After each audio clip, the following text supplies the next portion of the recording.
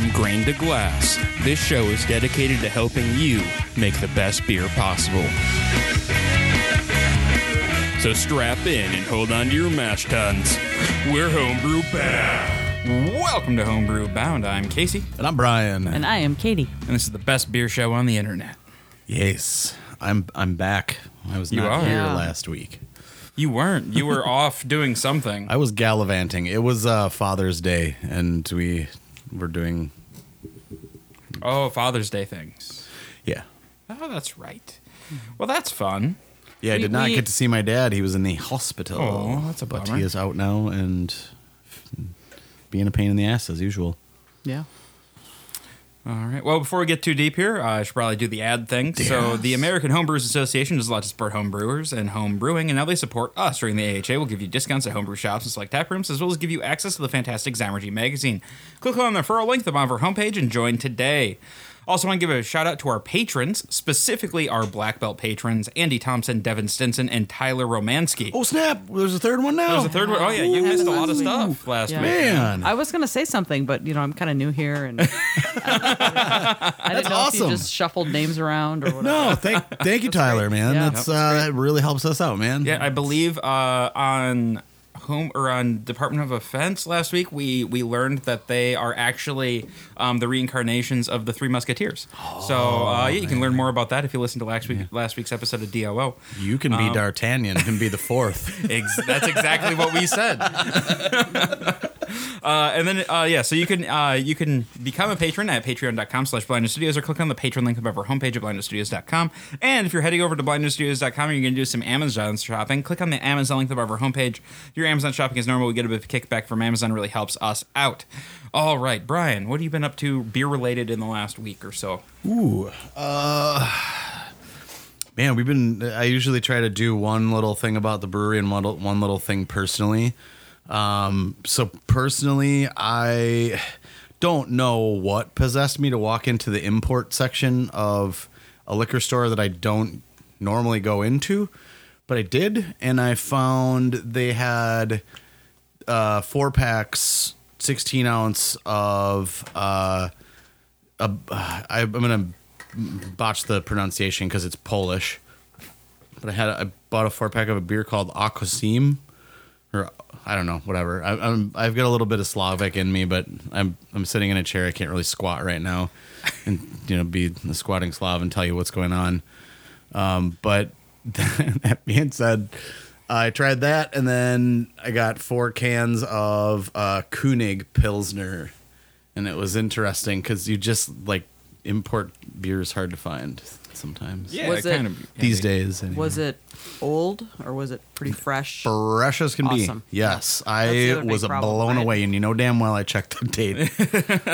So yeah, I was blown away. I bought one 4 pack each of those and enjoyed that. That sounds like a nice day. Yeah. At the brewery, everything's crazy. We're still waiting on kegs. Yeah, we ordered a whole bunch more kegs again. Yeah. So 140 more kegs. Yeah. Huh. That's a lot of kegs. Actually, 152 exactly. Wow. Yeah. Some sixtels and a whole bunch of half barrels. So cool. It's kind of a way to, it's kind of a Band-Aid for not getting not trying to stuff a bunch of equipment into an already tiny brewery. Yeah. So. Yeah, I don't know if we touched on this last week, but a couple weeks ago we touched on, the fact that Brian and Justin were looking into getting another tank. Mm-hmm. And then we realized, that's not really going to be super helpful if we have a brewery full of empty kegs. So, we could have all the tank space we need, but if we can't put them in kegs, it's... Right, it's if you can't move the beer anywhere. Yeah, so if you don't have kegs, you can't take it out of the bright tank. So the solution is 150 combination of half barrels and sixtels. Mm-hmm. Very cool. Katie, what have you been up to?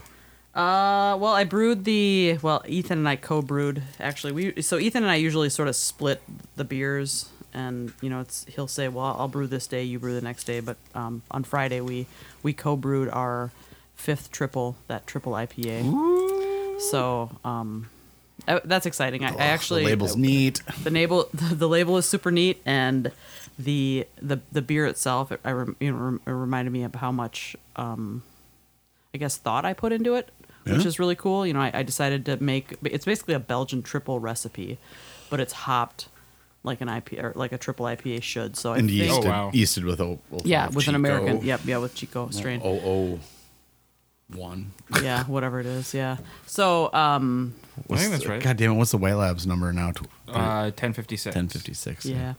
So I'm losing we pitched a ton of yeast in that. We pitched in a 15-barrel batch 2 full brinks of yeast. So we want to be sure it ferments out. Oh no! So, I mean, it was idea- going the next day, and and I went in and de-rested it today. So that's what I Yeah. was what I was doing before. I got here. these higher gravity ales like this, they throw a real weird sulfur, like different like sulfur smell than lager or Yeah. I don't know. It was 10%. It just And we usually ferment our ales we start them at 64 actually, and then we jump them up almost always 2 days later to 67, and that's the de-rest stage or whatever. So we used a bittering extract, so that's, you got to kind of take that for what it is. But I think if we hadn't used that, there would have been 16 pounds of hops in the boil, and there'll be another 30 dry hopping. So it's a big. Oh wow! you're gonna lose a lot. yeah. Well, our yield was pretty good. Was so, it? Yeah. No kidding. Ethan and I have kind of somehow figured out to increase our yield. Like we did a batch of Space Force, transferred it to Bright, and we normally get in a 15-barrel batch, we end up getting about 12 and a half barrels, and we were able to get, I want to say 13.85. So we only That's lost a barrel. Significantly more. Yeah. So there's you're little things writing- that we've been doing differently. Yeah, because you're writing the recipe to what size? Not I don't remember You're not exactly, writing but- it to 15 barrel. No. You're writing it to much. To more, especially Not with much those more, IPAs, but- yeah. But that extract that we've been using instead of bittering hops has made such a huge Yeah. difference That's- in our yield. On a homebrew, using the extract, you're saying? Yeah. Yeah, definitely been using extract of bitter instead of just adding more hot material to it. And then Yeah. what I was going to add is that on a homebrew level, it's the whole if you don't have a copy of Brewing Classic Styles, get yourself a copy of it. Yep. But yeah, Jamil Zana Chef's, it's right to 7, brew 6, you'll get 5. Yeah, and Yep. and for us, we've also been really paying attention to mash gravities throughout the brew process, and deciding, about halfway through, hey, like the mash gravity is looking really good, so let's see if we can eke this mash volume, or not the boil volume, to instead of maybe 16 barrels, which I think was kind of what was historically happening there. Yeah. We've been able to eke that Well, up to about 17 barrels. Historically, it was supposed to be more than that, but Yeah. we'll not get Yeah. into that. Yeah. Why. So now this actually we were this is a beer we've only brewed one other time, so we only collected 16 and a half barrels in our boil kettle. But after we finally got the original gravity, which included 150 pounds of simple sugar, just table sugar. we're actually just a bit over our what we wanted for original gravity. So we probably could have collected 17, but little things like that, and we've been able to really yield much better. We discovered that buying table sugar, big sacks of, if you just go to the grocery store and ask them to buy you several large 50-pound sacks of sugar, it is much cheaper than buying it through a brew supply place. Like Should I talk about my experience with that, with the comment that I was made? Yes, Or should we wait? 'cause it's hilarious. I walked into a local grocery store, and name any names. yeah, and There's only one. and so at first I didn't know where to get the table sugar, so I went to the service desk or whatever, and they're like, oh, you have to go back to the bakery. So I went back there and kind of stood around, and people were whatever, and I don't know if it was the manager or the bakery manager or whatever.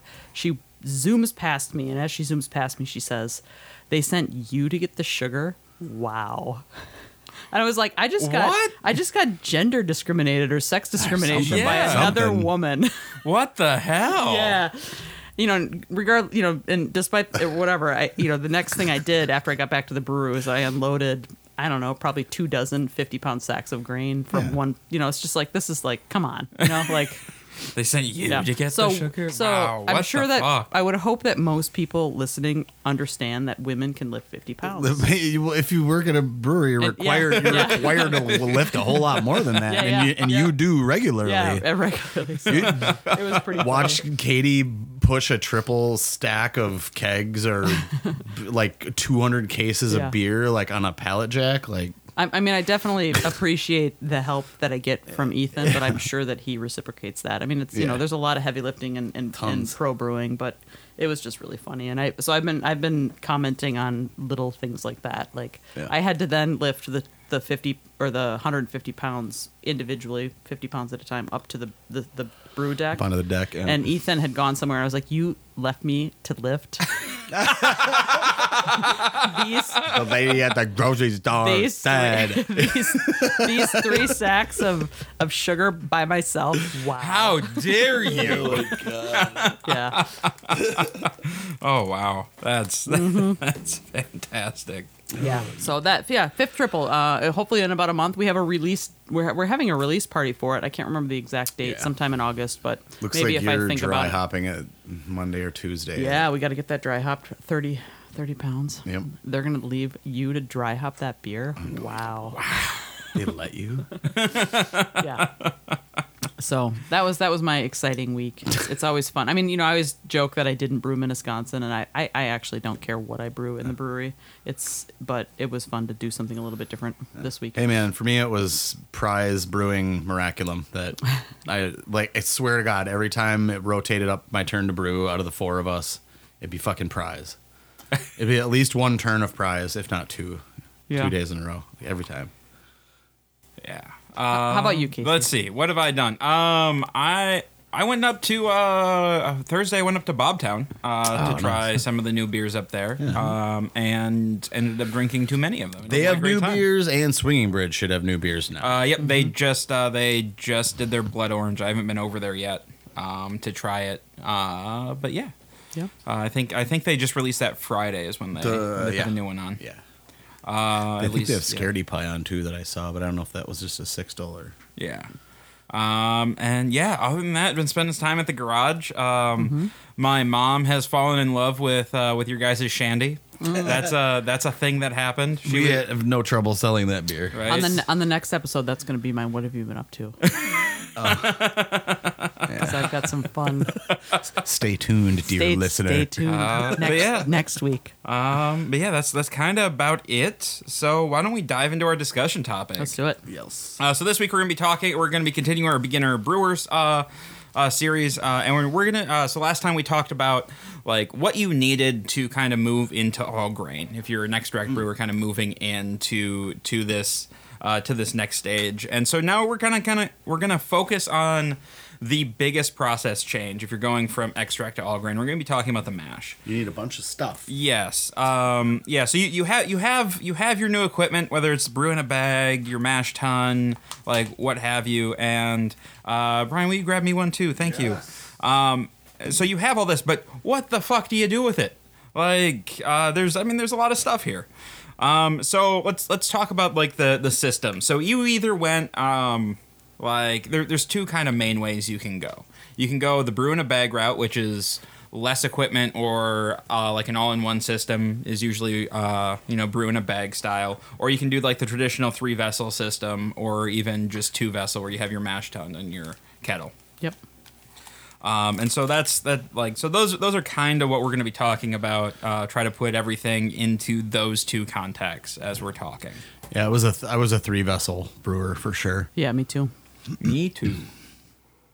And that's, if you're looking at a homebrew versus pro brew, although a lot of the breweries have, it's a 2-vessel, but it's technically kind of a 3-vessel. Yeah. But at Hop we actually have 3 separate. We have a mash tun, we have a lauter tun, and we have a boil kettle. Right, and then with the way it's piped, it could act as a 5-vessel system in a sense, I know. almost. Crazy. Because we piped in a decoction loop, but that's for another time. Yeah. Yeah, we're not touching decoction today. No, I don't know if anybody should touch decoction ever anymore because of how modified Malta Yeah. malts Agreed. are. So Yeah. I don't know. just sounds like a pain in the ass. That's a discussion for another That time. is, Yep. that's Moving on. Let's get Ethan in here during that discussion. Is he a big pro decoction guy? He and I have had multiple conversations Okay. about that. Yes, but yeah, we differ, but kind All of right. agree too. Okay, so guys, what is mashing? Like, what is it? Like, why do we do it? Well, you have your grain, and you buy grain at a homebrew shop as a home brewer, and it comes uncrushed, so you have to either crush it at the homebrew shop, which I totally would recommend because those mills are amazing, or you can crush it at home and do that yourself. But you have to extract the sugar from that grain and the color and all the things in order to get the beer color and the sugar into a liquid form that the yeast can eat and turn into alcohol. Right, and the homebrew shop should have their mill calibrated.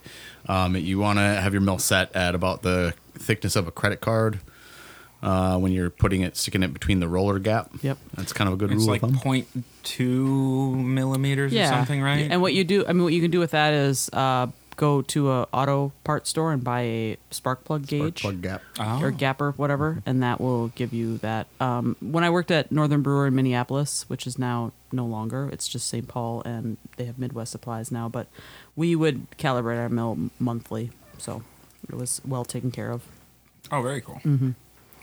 All right, so that's what it is. How do we do it?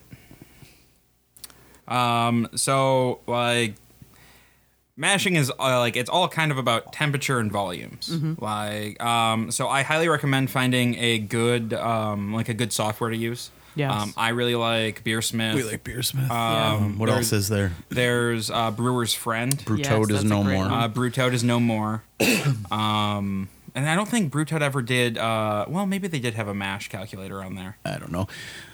Brewtoad is really great, but of course Beersmith, that's such a classic, great software. Yeah, and I think it's $30, and you only have to buy it once, and it takes a lot of the math heavy lifting out of it for you. So you use that, but basically, rule of thumb, it's what is it? It's like, is it like a quart per? No, 1.25. 1.25 quarts per pound. Yep. So if you have, let's Never just- forget it. I mean, how many? Forget some shit, not that. Yeah, right. How many? I don't even. This is what I have forgotten. How many average pounds of grain in a 5-barrel batch? 5 gallon. Sorry, 5 gallon. Like 12, 13. yeah, like 12, 13.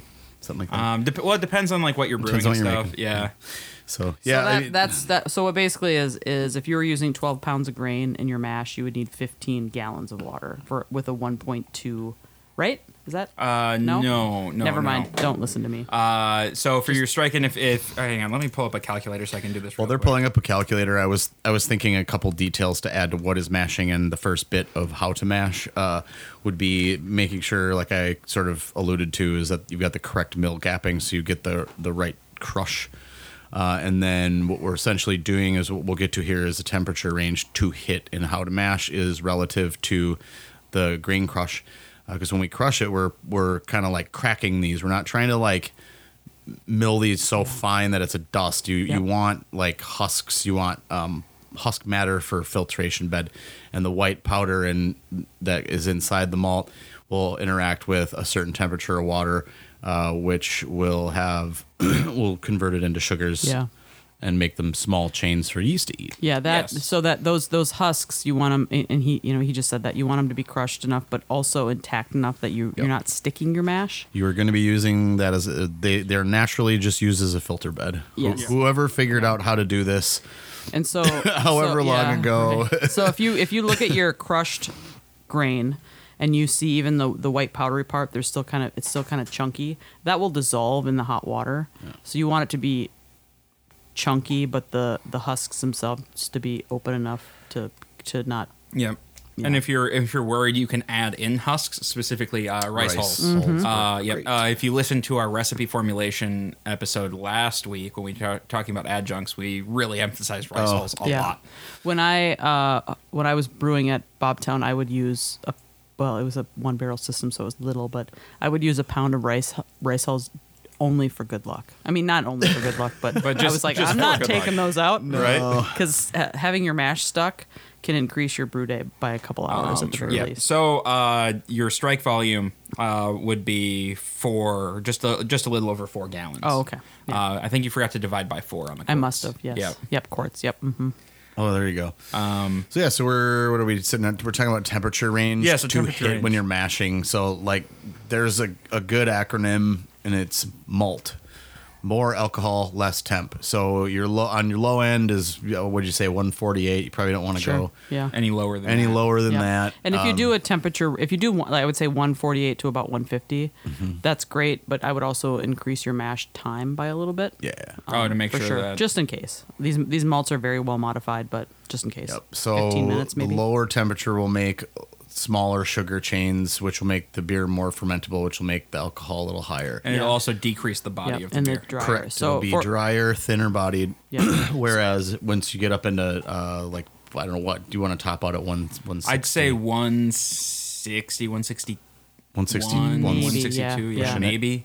Okay. So if you want to have a really light, for example, triple IPA, we mashed our fifth triple IPA on Friday at 149 because we wanted it to be light bodied, really drinkable, hop forward. And then added a shitload of sugar. Yeah, to make it To even. even light It'll it up even stretch more. the body, crank the alcohol, make Yep. the body thin. Yep, yep. And, But if you want to have a really heavy, thick, like Russian Imperial Stout, or Gosh, even or a your- regular or your stout, white stout. or a brown ale, or whatever, then you're going to want to have your mash temp. Katie's be- white stout pours like syrup. Yeah, and I think that is a 156 mash temperature. So yeah. it's that's what you're. That's looking all for. adjunct Yep. though. But Yep. anyway. So And there's so the other thing I want to point out is we're kind of skimming the surface of why mash temperature, or we're basically just saying what mash temperature is doing to your beer. If you want to know the whys, pick up a copy of John Palmer's How to Brew, and it will tell you. that's another if you don't have this book. Yeah, it will Yes, tell you at this point. why certain sugars are broken down, I guess, or whatever. If you I don't think- like books, I think that book is online. Well, and the second Yeah. edition is free online on his website. That's great. Yeah, that's Yeah. great. Yeah, I he think had it the always first has. edition. I think that book started online. Yep. Yeah. So this is just how to get your beer to be a certain way. But if you want to know the whys, there's so much science and chemistry behind it that it's wild. Yeah, I think there's a lot of it that's partially unnecessary, and some that might not be completely 100% discovered or accurate. Yeah. Kind of like with hops. Yeah, There's a lot yeah. of stuff we just kind of don't know. And again, I've said this multiple times now, that's the beauty of the hobby is you can just have the information and use it, or you can dig really deep and get super geeky about it too. So Yeah. All right. So you're getting ready to mash in, but you need to, and Beersmith will do this for you. Otherwise, I just kind of estimate about 10 degrees of loss when you're going from your or whatever you're striking from into your grain. Yep. You're gonna because you're just gonna have it's a lot of thermal mass. So Yeah. you're Yeah, gonna so what lose Casey's a bunch of basically temperature. saying is that the grain's never going to be any higher than ambient temperature. So Yeah. if you are going to add, if you want your mash temp to be 160 degrees, you're not going to put 160 degree water into it because you're going to lose 10 degrees. It's just that simple. Yeah.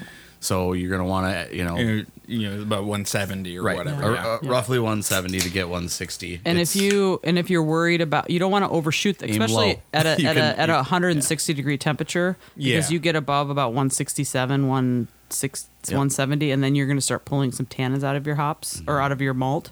So what I would recommend is, and well, it's a little bit different on a homebrew system, but Yeah. aim low because you're better to maybe have you your can always add more hot water and Yep. sparge less, Yep. which we'll Yep. get to. Yep. Yep. All right. So then there's one other thing here. So we're talking about just your straight single infusion, and this might be more advanced, especially if this is your first one. But you can also do what's called a step mash, where you do different temperatures, and at the homebrew level, it's a little bit harder because you have to basically add water in to raise the temp, or if you have like a recirculating mash tun that you can actually add heat to. But some of those, I don't know if Beersmith, but I think Brewer's Friend had a calculator. I believe You know. Beersmith does too. Yeah, okay. But yeah, that's probably a little outside of the scope for this. Mm-hmm. Let's talk sparging. So sparging is basically washing your Rinsing. your rinsing your Rinsing. your grains to Probably a better way. get all of the sugars out. Yep. And so what you want to do there is like basically you're just adding water in to pull it out. And there's a couple ways to do it. One, you can basically almost drain your mash tun completely and then add in a volume of water. You know what we're kind of missing here, and Ooh. it's a very important step, and that would be the Vorloft. Yes. Oh, yeah. Yes. Yeah. Talk about So that quick. basically, before we sparge, we want to set an actual grain bed, which will act as our filtration system for when we are going to rinse or sparge. Now, Vorloft basically just means to bring what you've got on the bottom of your mash, so like grainy, murky stuff, bring it up on the top, throw some hot water on it to kind of pull out the finer sugars and let it get down towards the bottom. And that's what I'm describing is more of a fly sparge, which is pretty common. I would say more common than batch. Even though I was 3-vessel, but batch. Yep. I've been pretty much batch Almost always sparge batch. until I got this thing. So, So I apologize, I jumped ahead, Yeah. but Vorloft, very important to kind of clarify, get some good clear runnings on the bottom. and set your mash. And then that'll set the bed for Vorloft and then the impending lauter. And lauter is simply just separating liquid from solid, but And we'll get to that. the steps of Vorlofting can be as simple as taking like about a gallon pitcher Yep. and draining the bottom of your mash tun. and then pouring it back. into pouring the that top. over Pour the it top. lightly do it on top. for like 2 or 3 times. Yeah, a couple Yeah. times until Yeah. you run and clear. Yep. Yep. Pretty easy, but extremely important. Very It important. is. Yeah. So batch sparging is basically just draining most of it, and then wort. Pouring the remaining volume. And then that the you need. remainder volume the remainder of the volume that you need to make up your boil volume is what you would sort of If wash you're over if that. you're batch sparging, I recommend letting it sit 10, 10 15 minutes. minutes. Yeah, 10, 15. Just to like make sure that you're not just draining out like basically clear water. Right. Like give it a chance to absorb some of those sugars. Right, and then these are the points in time where you're gonna start wanting to take a few different gravity different gravity Readings, measurements yeah. or readings, what Yeah. have you. So, someone can go ahead and do no sparge because I don't. All right. So Have we talked about fly yet? no. Let's talk about fly. Yeah, Okay, sorry. So yeah. fly sparging is you It's basically you a get done, shower head. Yeah, sure. Yeah, you get done with your mash and you start draining that liquid or that wort, however you want to pronounce it, into your wort, whatever. boil kettle. Wort. And before the liquid line, about maybe a few inches Ooh, yeah, before a it few reaches inches. the top of the grain line, which you'll see, you start adding more hot water to it. Here's Yeah. where a little bit more physics enters into this game because if your volume above your grain bed, the higher it gets, the more surface area and the more pressure is going to push down on your grain bed, which is going to squish any of the filtration or the little system that you have to pull each and every little bit of sugar out. Yeah. So keeping that fly sparge volume at an inch, it's real hard when you're doing it on a pro system because Yeah. it takes a long time to fly sparge it out. It doesn't take as long, obviously, on homebrew, but Yeah. you're gonna want to wander off. You're gonna want to go re-up a beer, which you shouldn't be drinking yet anyway because it's not Yep. cold side. It's not cold side. No drink until cold side. Yeah, that's the rule. But if you are, do not get bored during this part, the fly sparge or any Yeah. of the sparging. That'd be Yeah, a fun 'cause- shirt. 'cause what- I'm drinking because it's cold side. Like Get So- some Blind Ninja Studio logo. on Yeah, the- so the biggest thing you're wanting to avoid with sparging is channeling. So you don't want that hot Yeah, water. that's a to good- just thank pick- you. Good To word. just pick little bits and pieces of the mash to go through to get to the bottom of your mash tun. You want it to filter through the grain bed as evenly as possible. Yeah. Because then you're going to get more sugar extraction and you're going to hit those numbers that your brewing calculator thinks you should if you're hit. good, you can get that bed to float, and it almost is like a hockey puck. Yeah. Yep. If you're And then, good. so Or my, lucky. Yeah, about I would say once in every 5 batches at the Yeah. brewery, I get that. I was like, there it is. You're like, oh. There it is. my buddy got one of those Blickman auto sparges with the little ball that floats. Yeah. And just kind of shuts it on and off. That's handy. He's very excited to God use damn that it. for the first time. Yeah. John Blickman, I tell you, he's a real genius. I feel like he was just looking at a toilet at one point and like, we could use that little floaty ball. Like, Yeah. that'd be great. Yes. But yeah, all right. So I have personally met John Blickman at HomebrewCon. He is a pocket protector wearing nerd, and he gave me a Blickman pocket protector, which I still have. that's awesome. You don't wear it in your No, I should. shirts. I You should. Just when You you wear wear your it. when you wear your mechanic shirts, I think you should just put that. Put the Blickman. Yep. Now I got to dig around and find it. All right. So no sparge. Yeah, I don't know much about this. Oh, one. no sparge is if you have a mash tun with the volume, just mash with your entire volume. Oh, yeah. Yeah, like I mean, so it throws off some like mash chemistry and stuff, but it's doable, It just seems fundamentally wrong. right? I would worry about mash efficiencies because I think getting Yeah. some of that No. fresh water. Your You know- your efficiency is it's something to do if for whatever reason you don't have any time or you want to try it. I don't recommend it. I've done it once, and that was just because I was brewing such a small beer, and I was like, well, I have so much room in here. Let's just put it all in and see what happens. And it turned out okay, but I think I lost a bunch of efficiency. Or what I would do is, and this isn't going to save time, but at some point in the mash, re-stir everything, oh and yeah, then re-Vorloft, and then Yeah. maybe that would be a no sparge situation. Another piece we could briefly touch on is having a stuck mash, because you're gonna. gonna. yes. Let's talk about that horrible experience. Yeah. What do you do? Respin, that's what we say. Yep. Because they have rakes that spin around in there. At the homebrew level, you don't have that. Just be careful about shearing. Yeah. So homebrew level, what I've done, I've done a couple of different things to try to fix stuck mashes. But what is a stuck mash? So all right, so stuck mash is liquid is not coming out of your mash tun. You're not filtering. Yeah, things have gotten gummed up and just nothing's. You did not put rice hulls in. You used too much oats and wheat. Yep. Yeah, and so basically you just have a giant glob of dough at the bottom. I've done a few different things. I've taken out a large portion of the mash, put it in another vessel, unstuck it, and then put all the mash back in, and then started sparging again. So that was almost a decoction. Yeah. Almost a decoction. I have used an air compressor to just shoot air into the bottom of it. I have absolutely done that. No shit. I have totally done that. Yeah, well, yeah, I've done that when the first time I brewed that white stout, Lady of the Woods white stout.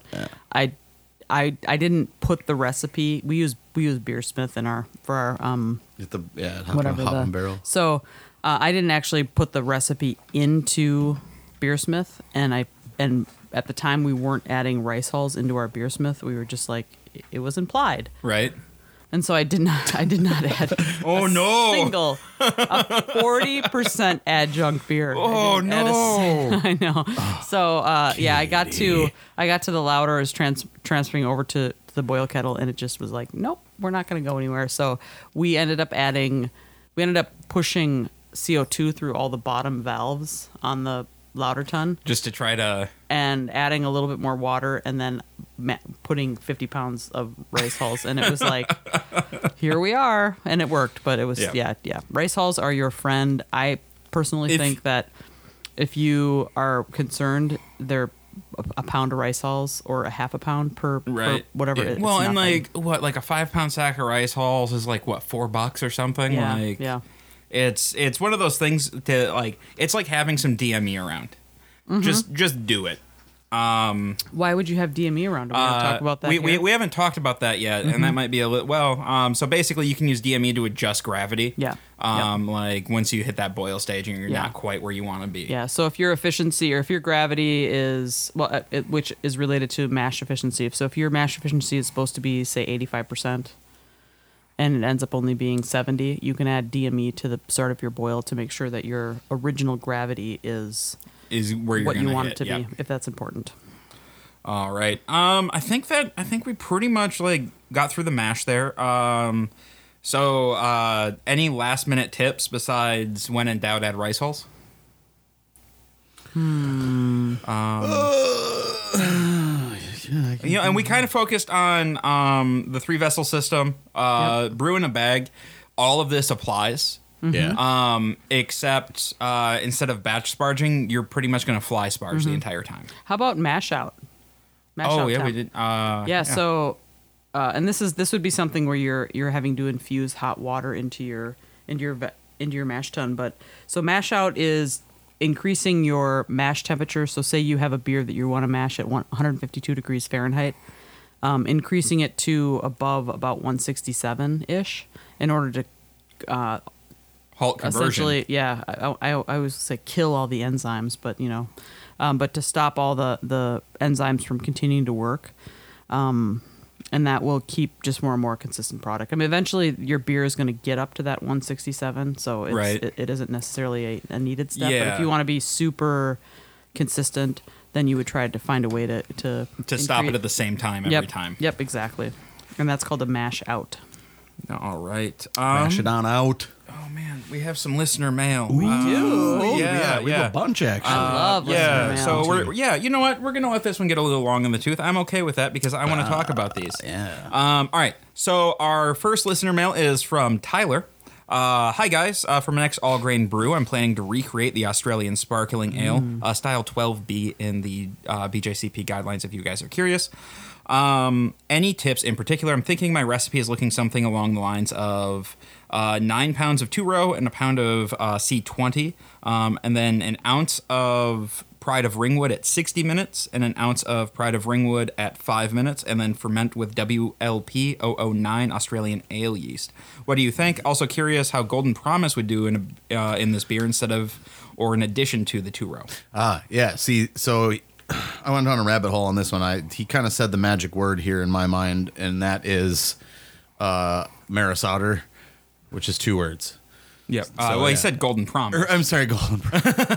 That's my bad. That's what I meant. I'm looking at this malt bill, and I'm not seeing the diversity that So I would like out of it. for here, just for a quick But, yeah, recap here, what is it? for our BJ or for our Every Style Challenge, our recipe was we used about 95% crisp 2-row. And then 5% Simpsons medium, I think, or light, whichever one's the 30 Lovabond. Yeah. And then we used the White Labs Australian Ale yeast, and then we did an ounce of Pride at 60, and then half an ounce of Flame Out. So for the malts on this, the There's so many ways you can go BJCP with this, man. guidelines, if he's wanting to remain in that, it says lightly kilned Australian 2-row pale malt. Yep. Lager varieties also can be used, and then it says small amount of crystal for color adjustments only. This recipe that he built, it would be an 11% addition to crystal malt, and that 20. I wouldn't go higher than 20. You could even go 10 because Australian. I mean, in my opinion, Australian sparkling, they're like a lager. With This is a pale Commonwealth beer. This is a Cal Common. This is It's the Australian version of like the mild. Yeah. Of like the mild bitter, because so if you dig into the history Really? of it, so it was it was originally developed to compete with imported bottled pale ales from British breweries. Yeah. So it's kind of along that line. Well, then this caramel malt should probably be more like 40, and I would say that you should probably ride the line with a Pilsner and an Australian 2-row if you can get it. The SRM on the BJCP is 4 to 7. So it's a light beer. Yeah. I would say a 40 might push it over the limit. Think so? Yeah. Yeah, I think Man, the 20 might Maybe like. I'm all wet about this style then. Well, it's and the other thing is we don't like our only real example is Cooper's, and we don't really get Cooper's Yeah. here. We could not find a commercial example when we were building it, so we kind of went off the description and built there. I think this will turn out a good beer. Yeah. I think this is great, but if you wanted to, you could do half You could do thirds. You could do a third 2-row, a third Pilsner, and a third Golden Promise. I think it would give it more depth of character that you're looking for if the vein is more of a mild, for sure. And then I think that Crystal 20 would work great. I really like the use of the Pride of Ringwood. If you want, a fun hop. Yeah, if you wanted to get nutso, you could maybe try to toss some Galaxy at this somewhere. Ferment with WLP 009, perfect. Yep. I can't think of anything else except for a lower flock British, but not British 3. Actually, most of these British are pretty low flock anyway. So when you said it's comparable to a mild, were you thinking color or ABV? Well, your Cal Commons got a 4 to 7, does it not? Yeah, no. So I mean, mild color wise, and also like that's kind of what they were competing with at the time, like when it was developed. Yeah. This is in the same style bracket as a British Golden Ale and an English IPA. Mm-hmm. Yep. Yeah. Huh. Yeah. And then with as far as the hops, this 1 ounce each. What I would do is try, just as long as you can keep it within it says IBUs of this style is 20 to 35. Keep it within that, and to decrease that first hop addition. Keep that second one. Yeah, keep the second one. Keep the second one at 1, and then if you need to decrease the other one and have it be a half an ounce or 3/4 or whatever, do it that way. Yeah. Yeah. No. What do we think mash temp wise? Were you just saying I think that while lower. I was reading something? Yeah. I mean, honestly, I would shoot kind of middle range. I'd go medium body on it. Doesn't this beer want to be like super attenuated? Yeah, I think you should go. Yeah, look at this. It's sub 10, like for a final grade. Okay. Mm-hmm. I think you should go no more than 151. Okay. I would totally agree with that. And honestly, if depending on degrees Fahrenheit. Yeah. Yes, if you know I don't know, man. My instinct was also to put like a little bit of sugar in this with an attenuation like that, Absolutely. but maybe a little bit of just table sugar just to kind of like get it down. Yeah, but you don't want to put 10. too much because you don't want this to stretch. Yeah, God, this is a tricky style. Yeah. This is one of those happenstance styles, like, I don't know, we had some yeast and whatnot laying around, mate. You know, That was a. Was that English or was that Australian? Like, what the fuck were you trying to do there? English settled Australia, so yes. Yeah, but like their accent's completely different. But it wasn't in the 19th century. I feel like that was accurate. So you're just like, all Cockneys go to Australia because they're all. They're all criminals. Man, you're the worst. All right. No, but I think we gave him some good advice there. Right? Yeah. I hope that helped Tyler. I hope we didn't confuse He you. doesn't want to rescind his black belt status. Like, all right, and so our second one here, I think. Will be another good one for us to talk about real quick. Hey, y'all, this shouldn't be as lengthy as Bjorn's emails. Whoa! Well, I happen to like Shots fired. I happen to like the lengthy Bjorn emails. I do too. We're gonna talk about one next episode that was really good. But I wanted to know what books I should read besides water yeast, or the water yeast, hops, and malt books that all have the same art style on the cover.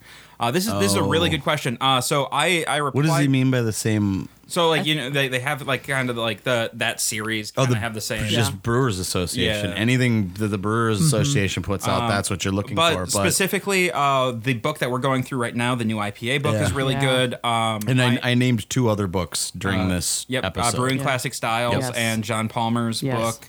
I'm trying to think of some other good ones. I know I read like the Clone Recipes book. That one was good. The History of IPA by Mitch Steele. Radical Brewing is interesting. Yeah, that's a good one. The other good one that I gained a lot of knowledge would Brew Like a Monk. Yeah, Brew Like a Monk. That one, if you, especially if you're, very interesting. You know, this triple IPA that I brewed on Friday, that recipe basically came from that book. It's just I altered it enough. So Brew Like a Monk is a great book too.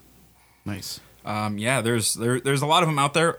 Start with those and then get back to us. Yeah, let us know what you think. Yep. All right. Well, that's kind of all we got for today. So, where's the outro music? Outro music. Outro. There we go. All right. Hey, guys, thanks for tuning in this week. If you have any questions, comments, show ideas, or what have you, go ahead and shoot us an email at feedback@blindstudios.com. You can find us on Facebook at facebook.com/blindstudios, or follow us on Twitter at blind_ninja. And I'll see you guys next week. Good night.